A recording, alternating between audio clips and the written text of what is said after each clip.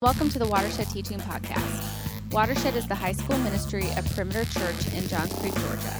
Perimeter Church is part of the Presbyterian Church in America. Watershed is a place where we hope high school students would connect, receive, and transform. We want to see students connect with God and others through healthy community, receive His truth through gospel-centered, grace-based teaching, and be transformed by the gospel to then go transform their world. Thank you for downloading this podcast. For more information, please visit us at www.perimeter.org/watershed.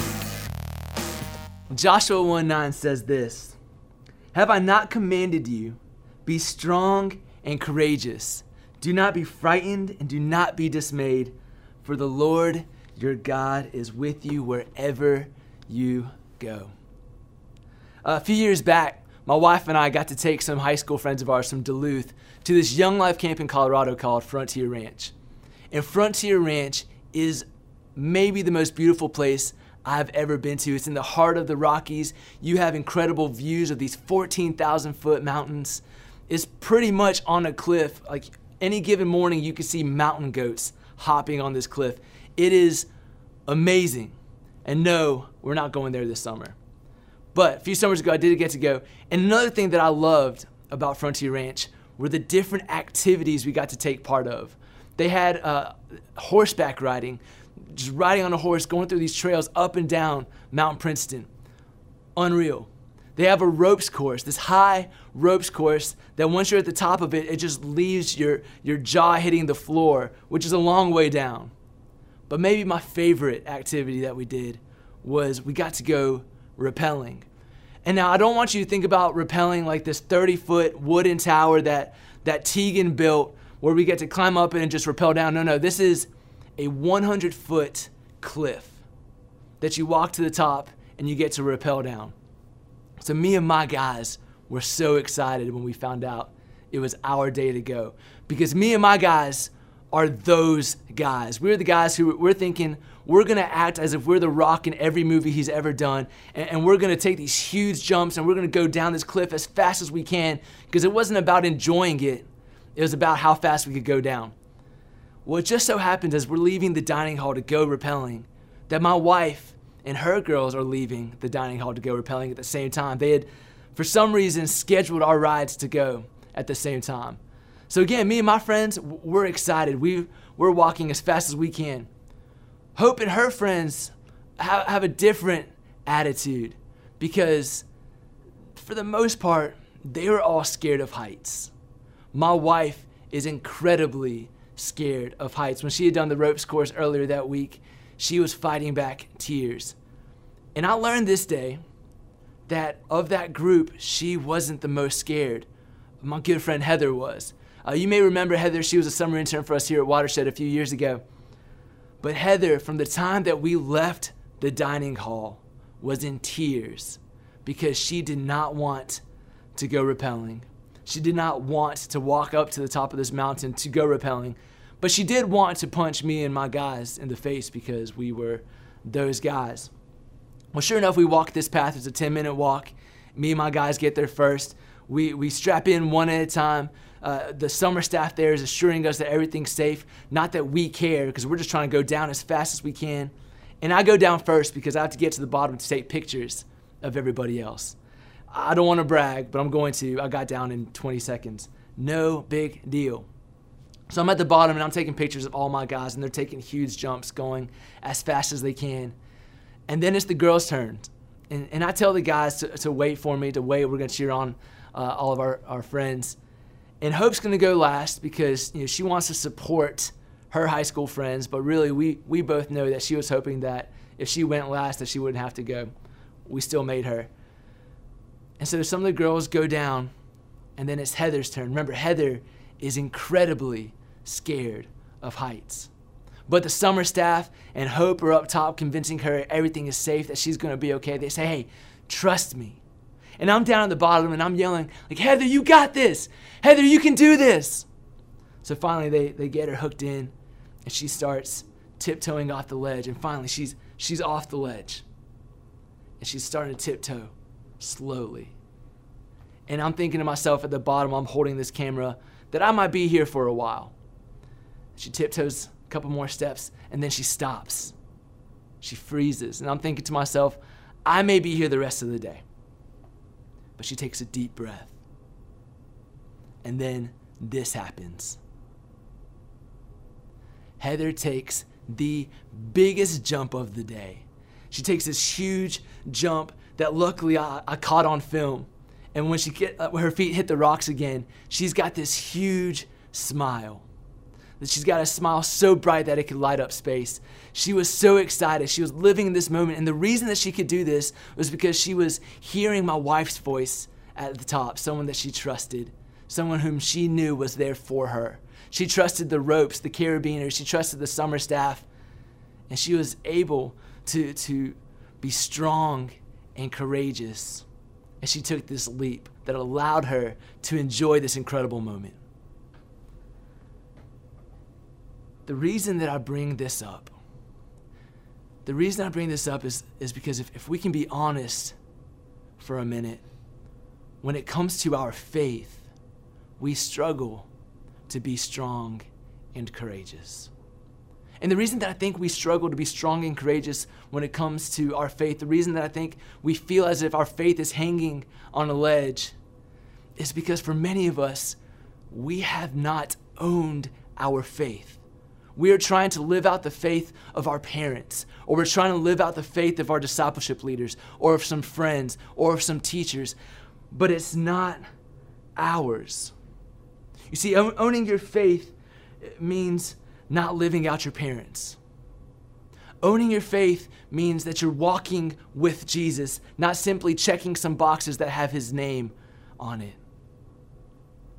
Owning your faith, being a Christian, means being strong and courageous. And that's why for the next 4 weeks, we're going to be in this new series that we're calling Joshua. And as you can imagine, we're going to spend our time in the book of Joshua. And the reason is because you'll see right here in the beginning that Joshua, like so many of us, is at a crossroads where he has to own his own faith. Now, I started off this message by reading Joshua 1:9. But let me quickly sum up how we got there. How did we get to Joshua 1:9? And immediately in Joshua 1:1, God is telling Joshua that his servant Moses, the great leader, the great prophet, the great servant has died. And that Joshua was going to have to follow his footsteps. Just the other week, I was having a conversation with my buddy Samuel, who's in my discipleship group, and we were talking college football, and we were talking about Alabama and Nick Saban, and I made this comment that I think Nick Saban is probably the greatest college football coach of all time. And then we got in this discussion about if Nick Saban retires, and I'm not sure he will because I'm pretty sure he's a robot, but that if Nick Saban retires, that Dabo Swinney, the coach at Clemson, that he may follow his footsteps and coach there. Now again, I don't care for Nick Saban. I don't care for Dabo Swinney. But there's these rumors that Dabo would step in. And I told Samuel, you cannot pay me enough money to follow a legend like Nick Saban. Going back to Joshua, God is calling Joshua not to follow Nick Saban, but to follow Moses. Moses, whom God used to take the Israelites out of Egypt. Moses, whom God used to split the sea. Moses, whom God used to give the Israelites and to give us the 10 Commandments. Moses, whom got a glimpse of God's glory. And now God's telling Joshua, you're next. You're up. Well, then he begins to comfort Joshua. He begins to tell Joshua that every step that the soles of his feet land on, every foot that he takes on this new land will be given to him by God. He tells Joshua in verse 6 and verse 7 to be strong and courageous. He tells him to be strong and courageous as Joshua is to lead the Israelites into the promised land that God had promised Moses. He tells Joshua to be strong and courageous as he follows and loves the law that God had given to Moses and to the Israelites. And then we get to verse 1:9. Let me read it again. God tells Joshua, have I not commanded you? Be strong and courageous. Do not be frightened and do not be dismayed, for the Lord your God is with you wherever you go. You see, he tells Joshua he's going to follow in the footsteps of Moses. He tells Joshua that he's going to lead the people into the promised land. He tells Joshua that he is going to give the law, to love the law, to follow the law that he has given. And he says, do not be frightened. Do not be afraid. Do not be dismayed, for the Lord your God is with you. He is telling Joshua, I am, the great I am, is with you. Are you turning left? I am with you. Turning right? I am with you. Going to the promised land? I am with you. Going to war? I am with you. And God tells us the same thing. Are you going to school today? I am with you. Are you anxious about a relationship? I am with you. Are you nervous about whatever it is that's going on today? God says, I am with you. If you hear nothing else, hear this. This is my one point, my only point. You can be strong and courageous in all aspects of your life because God is with you. He is with you, and here's the beautiful thing. The beautiful truth is that he sent his son Jesus to remind us of that. He sent his son Jesus to remind us that he is with us. He sent his son Jesus so that we can walk with him in the craziness of life. If you're struggling with anxiety or depression, if you're struggling with pride, hurt, addiction, he is with you.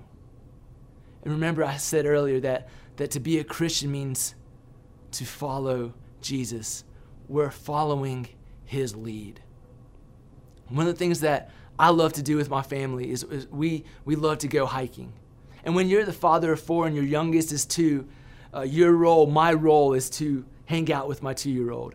So Hope is usually way up front with our 3 oldest kids walking, and I'm behind with Samuel.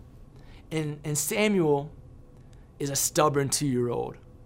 I feel like I could say he's 2 and you would assume that he's stubborn, but he's stubborn and he doesn't always like to hold my hand. He often likes to do things his way, like many of us like to do in our everyday lives. But he trusts me and he follows me. And here's why. Because Samuel knows that if he's going to trip and fall, that I'm going to do one of 2 things.